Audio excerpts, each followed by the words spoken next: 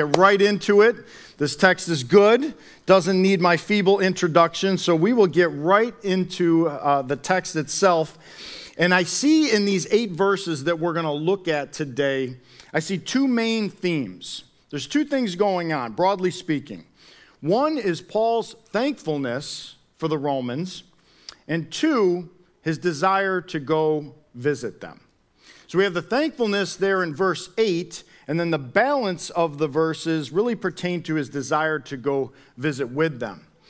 And as I began to dive into it, I wanted to see, is there a common thread throughout the text that might unite those 2 themes together? And I think there is.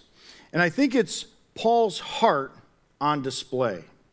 Paul is opening up, sharing his heart with the Romans. And that's done both in his thanks for them and his desire to visit with them. And I think there's a real affectionate warmth that is present in the text. See, Paul did not plant this church in Rome. He has not been there yet. And so he doesn't know them, and he wants them to get to know him. So what's a better way to get to know someone than to open up your heart to them and let them see who you really are? And I think that's what Paul is doing here. And we know him as this intellectual giant. I mean, this is the Apostle Paul, the scholar. You know, we know that because we've read through Romans. And if you haven't, I encourage you to keep coming back week after week as we make our way through, and I think that will become abundantly clear to you. And it's going to become abundantly clear to these Roman believers. They just need to keep on reading. But at this point, before he gets all doctrinal and theological, he gets emotional. Not in some kind of syrupy, sappy sort of way, but I think there's a real tenderness in this passage that we see. And I think there's a brief application here for us as Paul balances the intellectual side of himself with the emotional side. And we see both throughout the epistles. And I think we would do well to model that sort of equilibrium. That, you know, we wouldn't be just so excitable and full of passion and emotional that we can't put together a coherent thought. Right? If someone would say, you know, I see your passion, I see you're excited, but it doesn't seem like, you know, you're putting together these logical progressions to help me understand your thought. Like, I see you're excited, but I don't have the foggiest clue as to what you're saying. I think that's one end of the spectrum, but then the other end is like, well, you're so erudite because you use words like erudite, and you're intellectual and you're rational and you got sound arguments, but you just talk like this and you put people to sleep. And so you're no benefit to them because your lack of passion has put them out. So Paul, he navigates that balance like a seesaw very well, I think, throughout the New Testament. So let's look at the text proper. Verse 8 of chapter 1, we're going to see Paul's thankfulness for the Romans. So I want to just walk our way through this, going to reread it, and we'll stop along the way and talk about it. Romans 1:8 says this. First, let's stop right there. Mike, how long is this sermon going to be? I promise we won't go word by word, okay? We're going to pick up the pace eventually. But he says first. If you notice, he doesn't say second, third, fourth, and so on. It's not as though he's given us a list here or some sort of order. He's speaking more of preeminence. This is not something that is more about sequence as much as it is importance. So what does he want to say? First, I thank. Let's stop there. Now we got 2 words, okay? We've increased our productivity by 100% already, all right? He's thankful. He says, I thank. And this is prototypical Paul. This is how he writes. He writes to these epistles to these churches. Almost always he begins with thankfulness. And we see it throughout the 13 letters, if you don't count Hebrews. We see him almost always giving thanks for these churches. Let me run through them real quick. You don't have to turn there. I don't know that you'll be able to keep up unless you're really quick. But I just want to show you the level of thankfulness that Paul has for these churches across the spectrum. He's to the Corinthians, 1 Corinthians 1, he says, I give thanks to my God always for you because of the grace of God that was given you in Christ Jesus. Ephesians 1, I do not cease to give thanks for you, remembering you in my prayers. Philippians 1, I thank my God in all my remembrance of you. Colossians 1, we always thank God, the Father of our Lord Jesus Christ, when we pray for you. 1 Thessalonians 1, we give thanks to God always for all of you, constantly mentioning you in our prayers. 2 Thessalonians 1, we ought always to give thanks to God for you, brothers, as is right. 1 Timothy 1, I thank him who has given me strength, Christ Jesus our Lord. 2 Timothy 1, I thank God whom I serve. And finally, Philemon, verse 4, I thank my God always when I remember you in my prayers. He's always thanking, almost always. There's a few that aren't on the list there. 2 Corinthians, he doesn't thank them because he just starts talking about comfort at the beginning of that letter. And then to Titus, he begins on letting Titus know why he left him in Crete. So those are missing the thankful component, but there's one glaring omission to the list. Anybody know which one it is? The churches in Galatia. In Galatians, there's no expression of thankfulness coming from Paul. Sure, he offers grace and peace to them, but he quickly turns with a pretty stiff rebuke in verse 6, because he's ticked. They had turned to a false gospel or a different gospel. And a quick side note here that I found this quote from Kevin DeYoung. I thought I'd share it with you. Kevin DeYoung says, isn't it interesting that Paul even gave thanks for the Corinthians with all their problems, division, sexual immorality, pride, issues regarding the Lord's Supper, chaos in worship, but he doesn't give thanks for the Galatians. There is nothing as deadly and damning as turning to a different gospel. It's like Paul's willing to work with all that other garbage in Corinth, but with the Galatians, he's like, I'm lighting you up right away. And that's what he does in that epistle. But for the most part, Paul is thankful. We saw it. I read it to you. I showed you, okay? And Paul says, follow me as I follow Christ. So we should be a very thankful group. Question is why? Well, let me answer that by giving you the rhetorical question that he gave to those Corinthians. He asked them, he said, what do you have that you did not receive? In other words, what is yours that hasn't been given to you? What have you mustered up on your own that you've produced in and of yourself? And the answer really to that is nothing. Because James 1 says, every good gift and every perfect gift is from above, coming down from the Father of lights, with whom there is no variation or shadow due to change. Do you believe that? Every good gift. Name a gift. It comes down from God. Every one. Every perfect gift. No qualifiers, no exceptions. And that is true from everything from Christ all the way down to coffee. All right? Jesus Christ, he's a gift. Did you know that?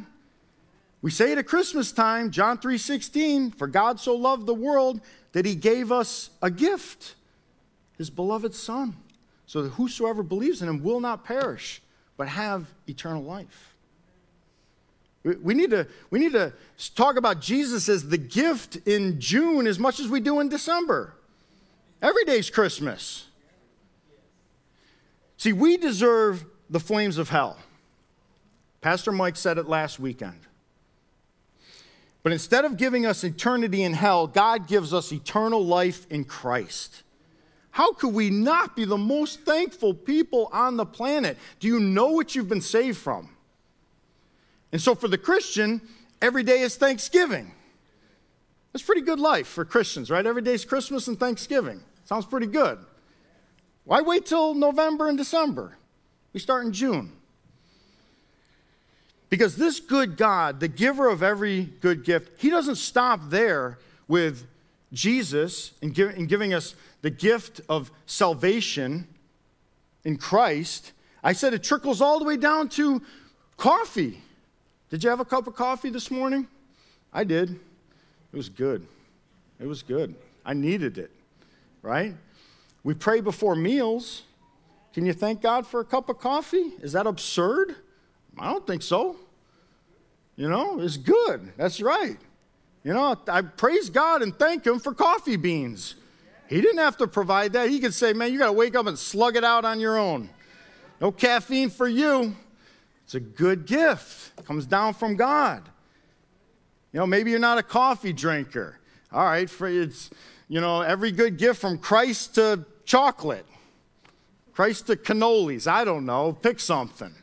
It starts with C to keep with the alliteration. You know how we do around here. Back to Romans 1, though. Paul says, first, I thank my God. And you know what's coming? I got to stop right there. My God. I love that. I do. Paul uses this in the New Testament. He speaks of the Lord. He also talks about my Lord. I love the personal language there. We serve a personal God. We're not deists. You know what a deist is? A deist is somebody who believes in God, but they don't believe in a personal God who's intimately involved in His creation. You know, a long time ago, he wound up the universe like a clock and then just walked away. And he's aloof and he's detached. He's not involved. So you can't really know Him, and he certainly doesn't care about you. That's not our God. Our God is personal. Abba, Father. How often do we live like deists when we're Christians? About a half dozen times in the Old Testament, we hear God saying, I will be your God, and you will be my people. There's a personal possessiveness going on there, where we are His and He is ours. That's beautiful. Psalm 23, the Lord is whose shepherd? My shepherd. Is He a shepherd? Yeah, you could say that. The Lord is a shepherd. That's not what the psalmist says. He says, He is my shepherd, personal. Throughout the Old Testament, He's my portion, my rock, my strength, my salvation. Carries into the New Testament. Jesus taught us how to pray. What did He say? He said, pray to the Father. He did, but that's not the language He used. He says, our Father who art in heaven. Like we're His children, because we are. See, when it comes to God, let me encourage you to use the possessive adjective my more than you currently do. I think it'll help you. I think it says something. If I got up here and I said, let me tell you about my Jesus, that hits the ear different than let me tell you about Jesus, right? Just you hear the difference? Yes, He's the Lord, He's our Lord, but He's my Lord. Let me encourage you in that. And I hope you're not somebody who refers to God as the man upstairs. All right? I'm not trying to be critical here, but let me just go ahead and be critical. When somebody says that, I know what they mean. I know who they're referring to. But I can't help but think something's wrong. Something's wrong. I have 2 kids. If they're in the living room and I'm on the upper level and I make a noise and one of them says to the other, what was that sound? The other one replies, oh, that's just the man upstairs. Like, yeah, I'm a man and I'm upstairs, but I'm not the man upstairs. Yo, I'm your father. I'm your daddy. What's with that language? I don't know. Something to think about if you mix in a man upstairs every now and then. I think you could lose it. All right, back to Romans 1, verse 8. Yes, we're still in verse 8. First, I thank my God through Jesus Christ. And I'm so tempted to stop there, but we will never get through this if I do. First, I thank my God through Jesus Christ. It's all through Him. For all of you, Romans, because your faith is proclaimed in all the world. So here we see exactly what Paul is thankful for. It's the Roman people. But not just them, but something specific about them, their faith. Notice he doesn't thank them for their faith. He thanks my God. Why? Because we learned also last week when Pastor Mike told us that faith is a gift from God. So why would he thank them for getting the gift? Why wouldn't you thank the gift giver? And that's exactly what he does. This all fits together. Faith is a gift from God, so it's only right to thank God for the faith of these Romans. And he says that it's being proclaimed in all the world. And I think that's why he uses the word first. This is what gets Paul going. This gets his juices flowing. This is why he was made, for the gospel to go forth to the Gentiles in this Greco-Roman world. He's loving this. And that's why he says, first, this is the first thing I want you to know. And it's significant because of what city we're talking about. Rome, very influential, highly visible city, the epicenter back then. And they had a positive reputation, these Romans did, because of their faith. Now let me ask you some, I think, interesting questions. I think this raises some interesting questions in terms of the relationship between the church and the world. How should churches be viewed by a watching world? Should we have a good reputation with the world? Should we even care how they perceive us? Good questions. Proverbs 22:1 says this, a good name, read reputation. A good name is to be chosen rather than great riches. It's better than money. And favor is better than silver or gold.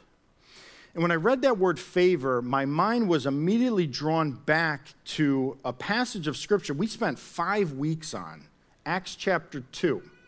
And I had this portion of Acts 2 to preach, and the word favor was in there, and I wanted to talk about it, and for whatever reason, it just didn't happen. And look how kind God is that I now get the opportunity a few weeks later.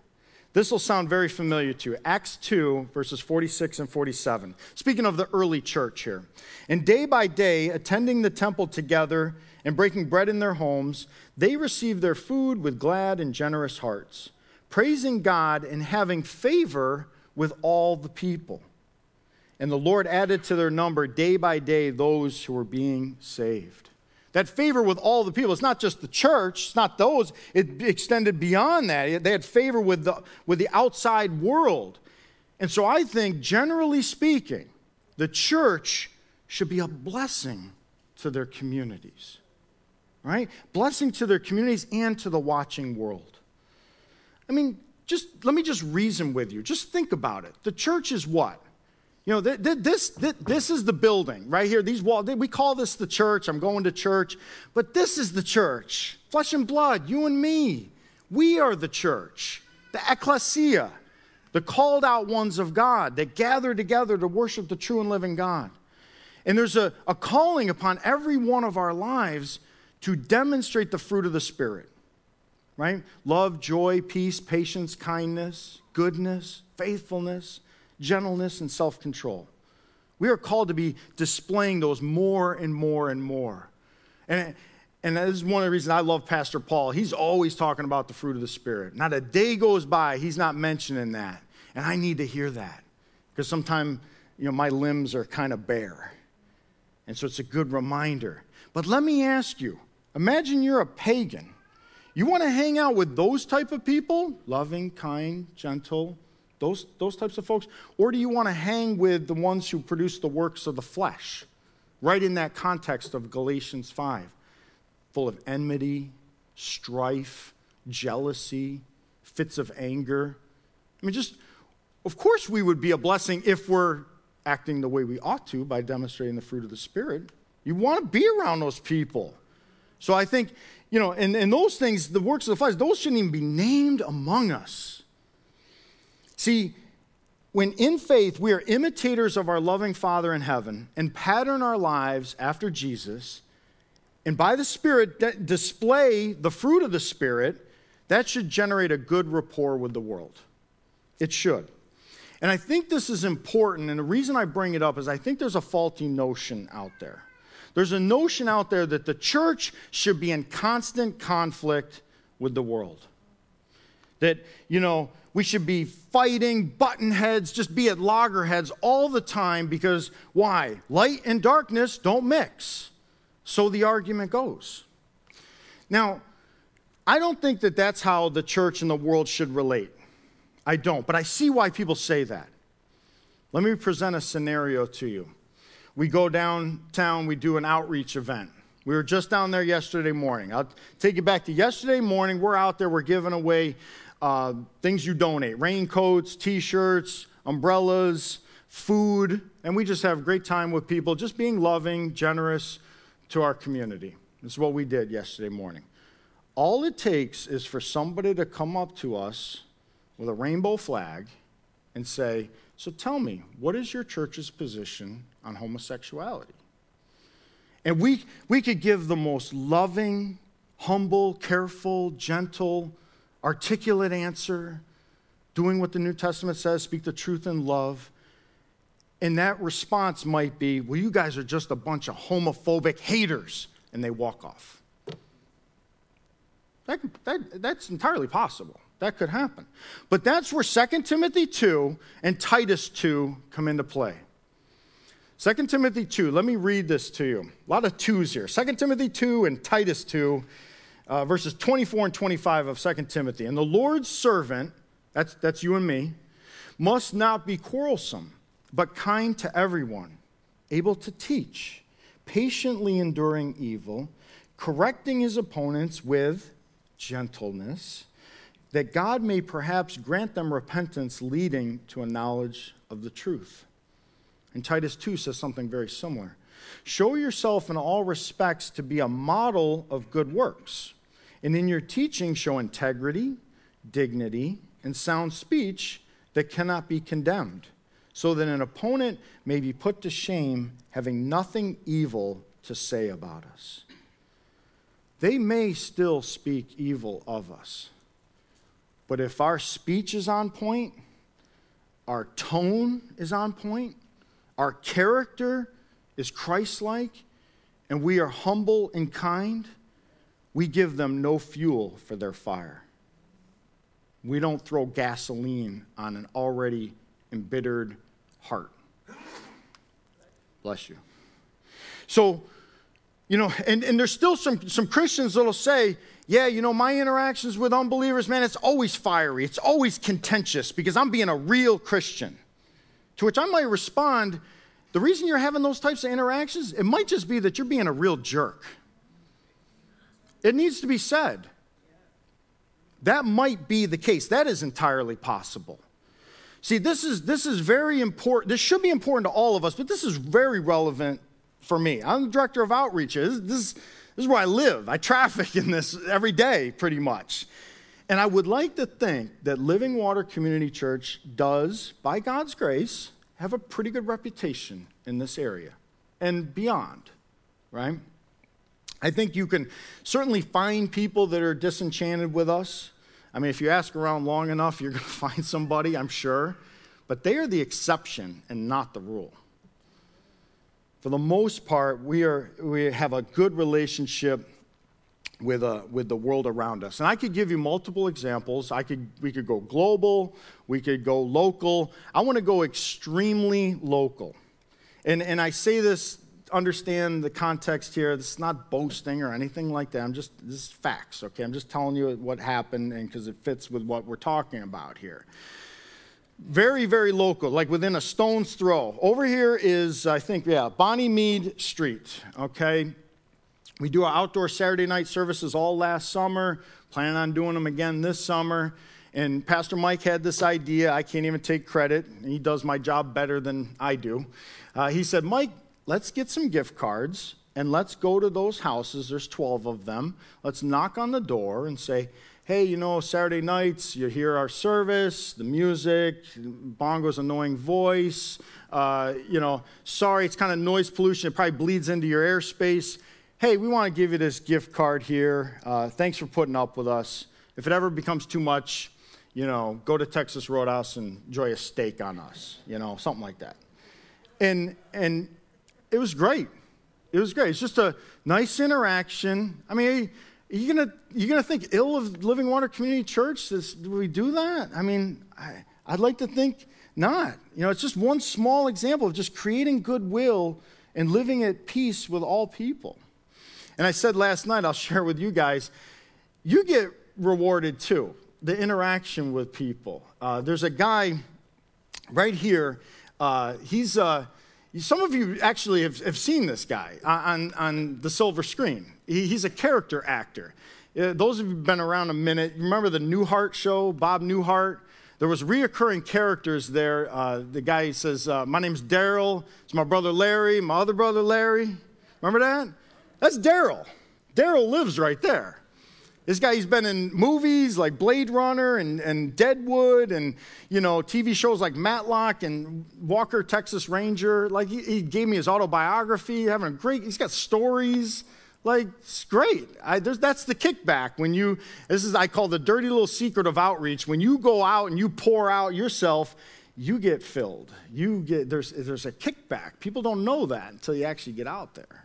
But hopefully, William, that's his name. I call him Daryl. He understands. He goes, I get it all the time. But hopefully William speaks well of us. I'd like to think so, by God's grace.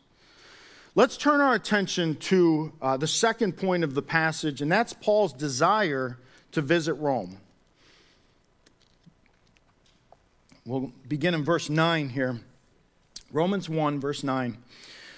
For God is my witness, whom I serve with my spirit and the gospel of his Son, that without ceasing I mention you always in my prayers, asking that somehow by God's will I may now at last succeed in coming to you. So Paul expresses his desire to come to Rome, both here and in verse 13. And I do want to deal with the questions, why did he want to go to Rome and what prevented him from getting there? But I can't resist to mention here that he says he prayed for them. I want to talk about this. The text says that he prayed without ceasing. Without ceasing, I mention you always in my prayers. That's what Paul says. Notice the redundancy there. Without ceasing and always. He could have chose one or the other. He says both. He's like, I am praying for you all the time. See, he can't be there with them, so he does the next best thing, and he ministers to them through intercessory prayer.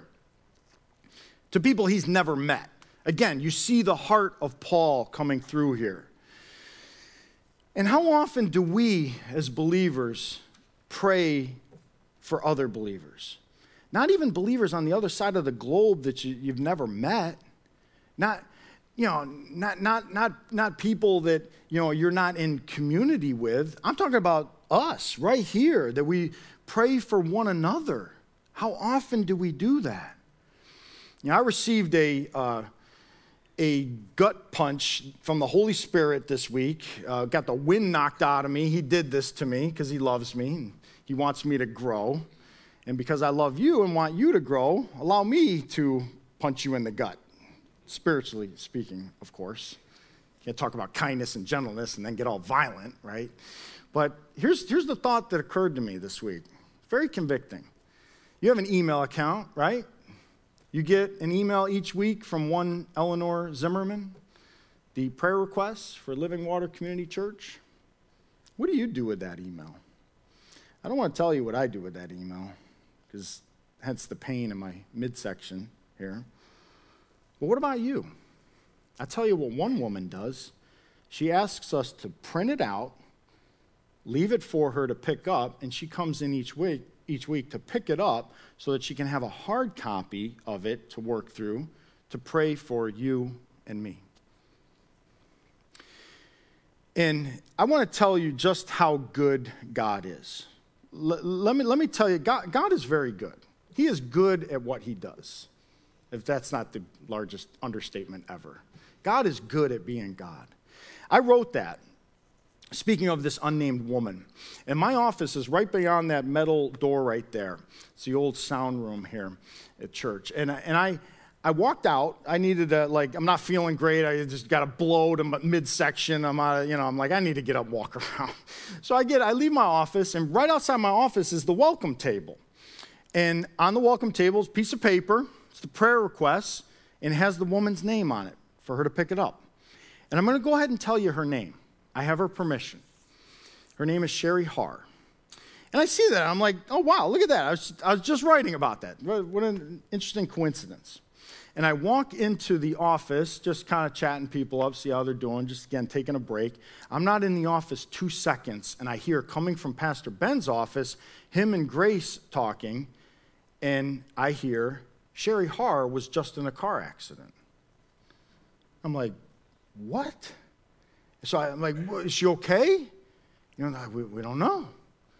So I said, Grace, let's call her. So Grace calls and no answer. And so I text her. I'm like, Sherry, you okay? About a minute later, response comes back. Yeah, I'm okay. I'm just a little shaken up by the whole thing. I was like, praise the Lord. Cars can be replaced. You can't. And I said, besides praying for you, I said, can we do anything else? And it occurred to me, knucklehead, there's the prayer request with her name on it. Why don't you offer to at least take that to her? So I texted her back before she could reply. I said, hey, could I bring the prayer request to you? He said, yeah, that'd be great. And, maybe we could talk a little bit. And I thought to myself, look how good God is. I'm falling short here. She's doing it, right? And I'm feeling lousy. And now I get a chance to go pray in person for the woman who's praying for all of us. I was just like, that is really, really good. But that's not the end of the story, though. So I text my wife, and I said, hey, Sherry Har was in a car accident. We've known Sherry for like a dozen years. And I said, I'm going to go visit her, so I'm going to be a little bit late. And she's like, that's okay. Stop and get some food. She said, food makes everything better, which is true. It's true. And she's a better minister than I am sometimes, too. So I text Sherry. I said, hey, can I bring you dinner? And she goes, no, it's already taken care of.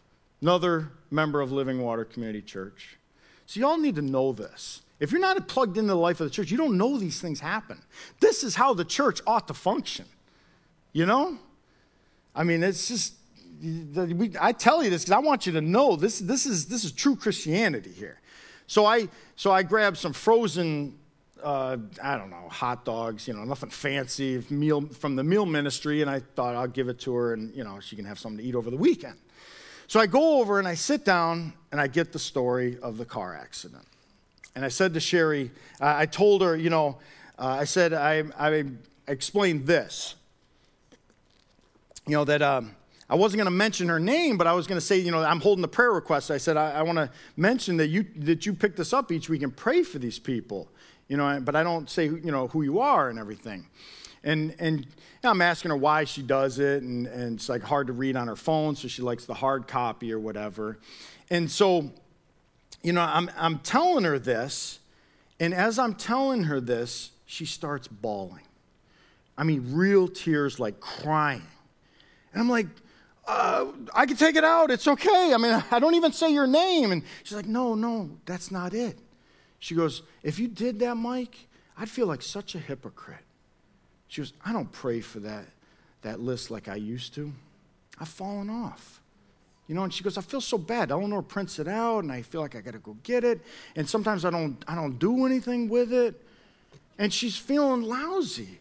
And I said, hold on, Sherry. I said, wait, let's just look at what's going on here. Because I told her, I'm not doing it. I think you're doing it. She's like, oh, I'm not really doing it. I said, let me share this story with Living Water. I want to say your name. I asked her, I said, we can call you Terry or Carrie, but I'm an idiot. I'll end up saying Sherry anyway. So let's just get it out there. I said, let's redeem this.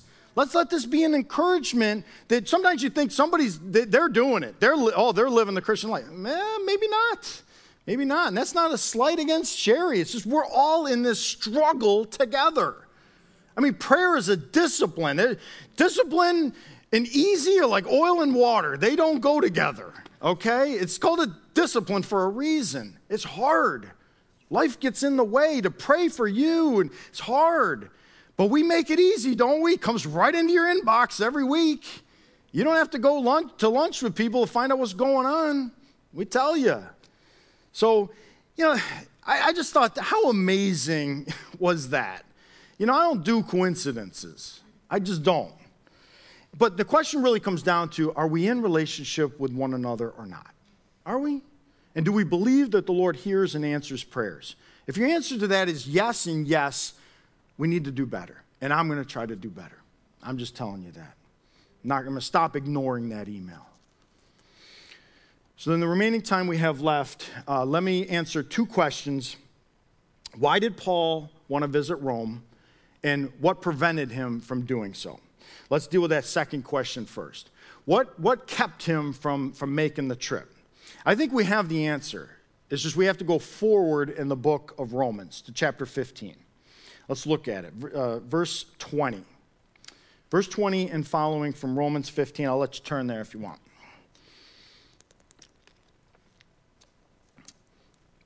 Paul, he tells these same Romans here, he says, I make it my ambition to preach the gospel not where Christ has already been named. Tuck that in the back of your brain for a minute, because we're going to come back to that. Not where Christ has already been named. Lest I build on someone else's foundation. But as it is written, those who have never been told of him will see, and those who have never heard will understand. It's a citation from the prophet Isaiah. This is the reason why I have so often been hindered from coming to you. See, Paul's busy planting churches in the eastern portion of the Roman Empire. He's busy doing what he does, and that's why he couldn't get to Rome at that point.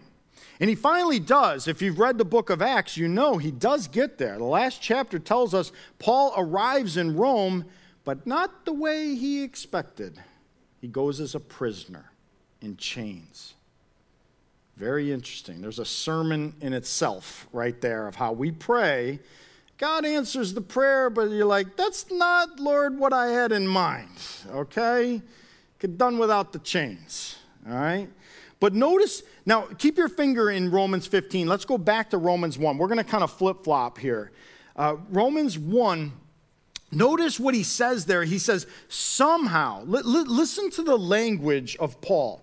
Somehow, by God's will, I may now at last succeed in coming to you.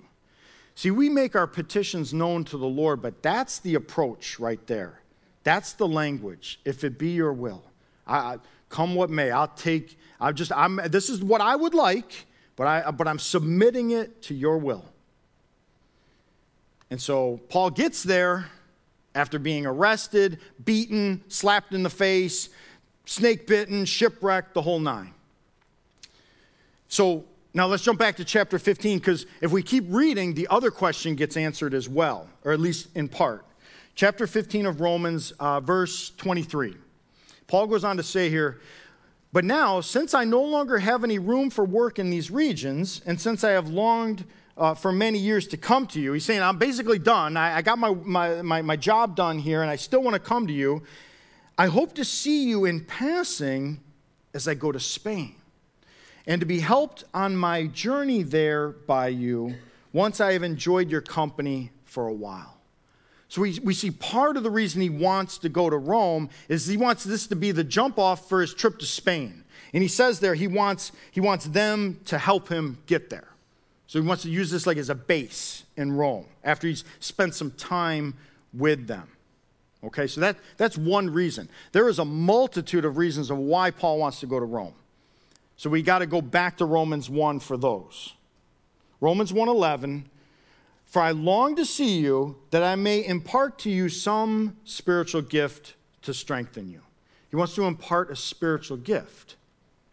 And there's been a lot of ink spilled as to what is this spiritual gift. I love reading these commentators. They just debate back and forth. Well, this guy says this, but here's why he's wrong. And then the other guy says this, here's why he's wrong. This is what I think. And then you open up their commentaries and they say, yeah, he thought that, but here's why he's wrong. And it's just like, it's funny, actually. You know, you're trying to figure out, what does he mean by spiritual gift? Here are a few of the options that you could choose from. Some people think it's one of the spiritual gifts that he's going to go on to enumerate in chapter 12, right? I don't think it's that. I think I have reasons for that. I won't go into it. I got 3 here. The other one is that he's going to share one of his own apostolic gifts, like teaching. Maybe that's what he means. I'm not convinced of that either. This is just my understanding. I think he means in a general sense. He wants to be a general blessing. That's what he wants to impart to them. The gift, a benefit that's just going to help them in general. And I arrive at that partly because he says, I want to impart to you some spiritual gift. It's like he doesn't really even know. If it was teaching, why didn't he say teaching? So I don't know. I'm not going to die on that hill, but he wants to give them some sort of gift, let's just say. All right, that's another reason why he wants to go to Rome. Here's yet another. Verse 11, for I long to see you that I may impart to you some spiritual gift to strengthen you. That is, that we may be mutually encouraged by each other's faith, both yours and mine. And I love the words, that is. He says, I want to impart to you this spiritual gift. That is, that we may both be mutually encouraged. And this is the humility of Paul here. He's not saying like, well, you guys need me, so I'm going to come and provide this gift that's going to benefit you. He's like, well, what I mean by that is we're both going to be benefited, right? Mutual encouragement, a two-way street. Verse 13, another reason, he says, Paul says that he wants to reap some harvest among them. Again, the word some harvest. Some translations say fruit. Yet another reason, as we continue through to verse 14, Paul wants to visit Rome because he's under obligation, both to Greeks and barbarians, both to the wise and the foolish. Basically, he's saying, I want to minister to all people. To all people, to the elite and the oppressed, to the intellectual as well as the uninformed. And finally, in verse 15, the last reason he wants to go because he's eager to preach the gospel to you who are in Rome. So let me ask you this question. Why does Paul want to preach the gospel in Rome?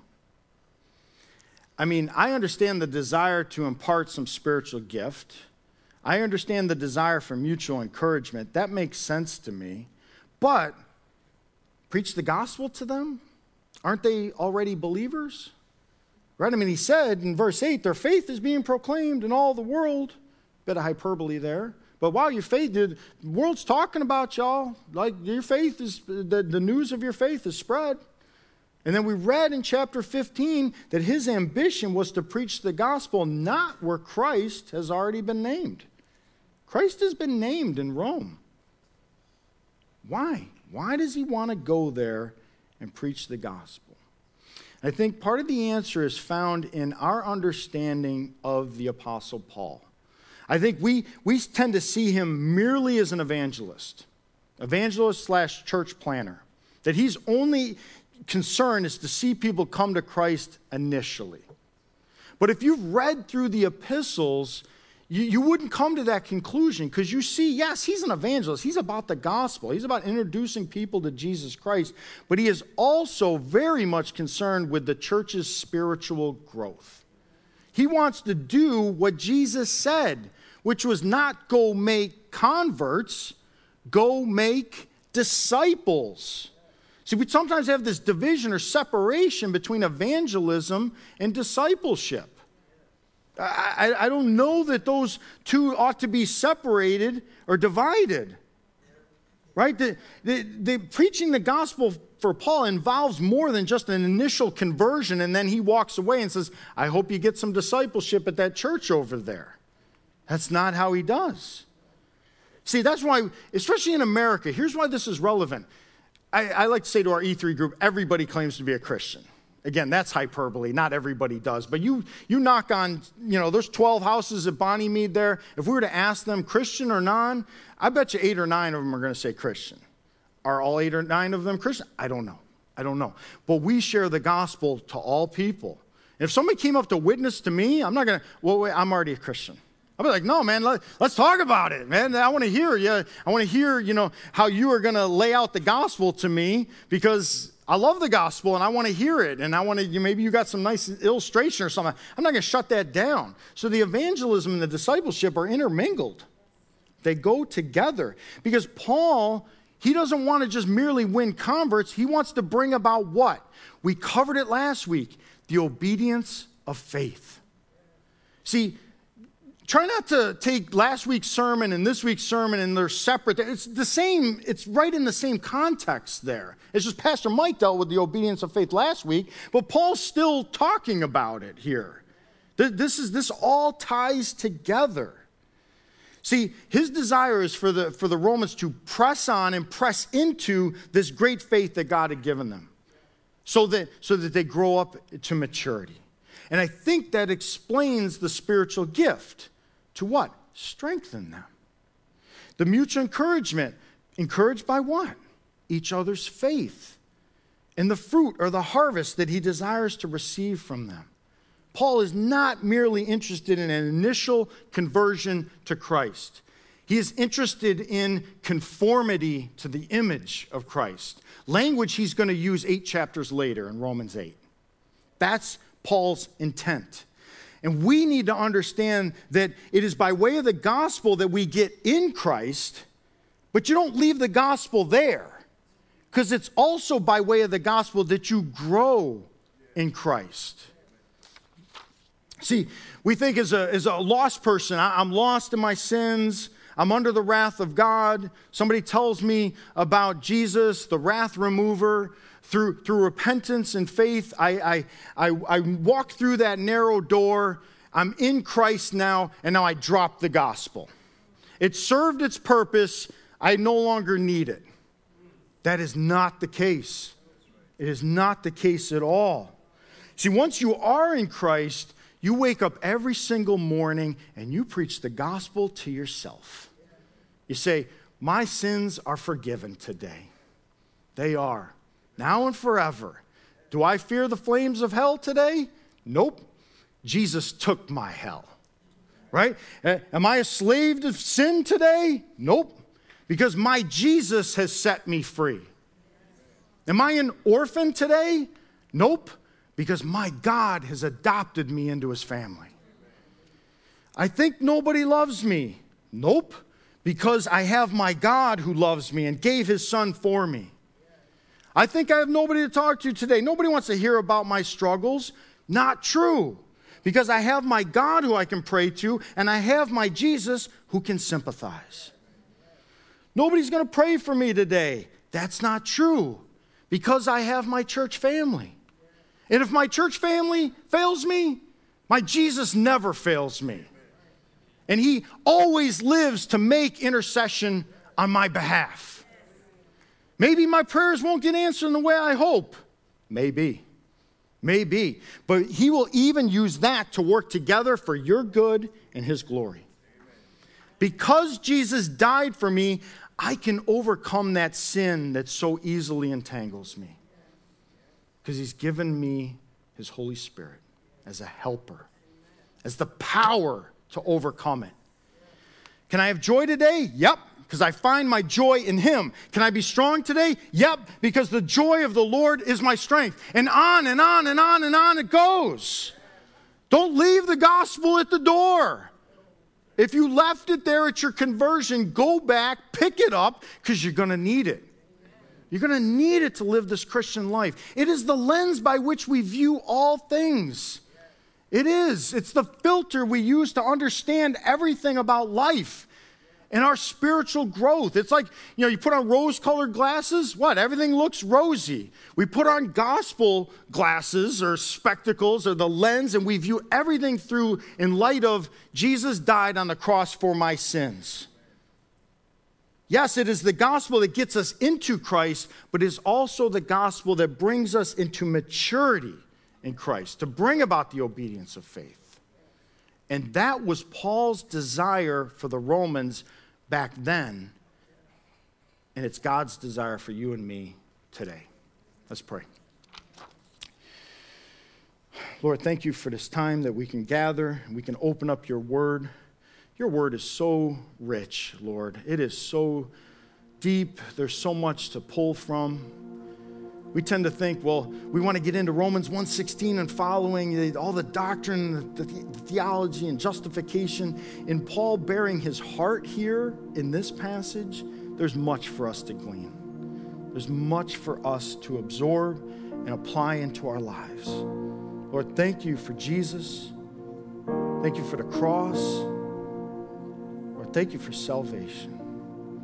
Thank you for the book of Romans, Lord, that you've preserved all these years, that we can open it up and hear your heart. Lord, thank you for the Apostle Paul as he bears his heart to these Roman believers. Lord, help us to apply that which we have looked at here today. That we would be thankful, that we would be appreciative. Ultimately, everything we have comes from you. Lord, we thank you.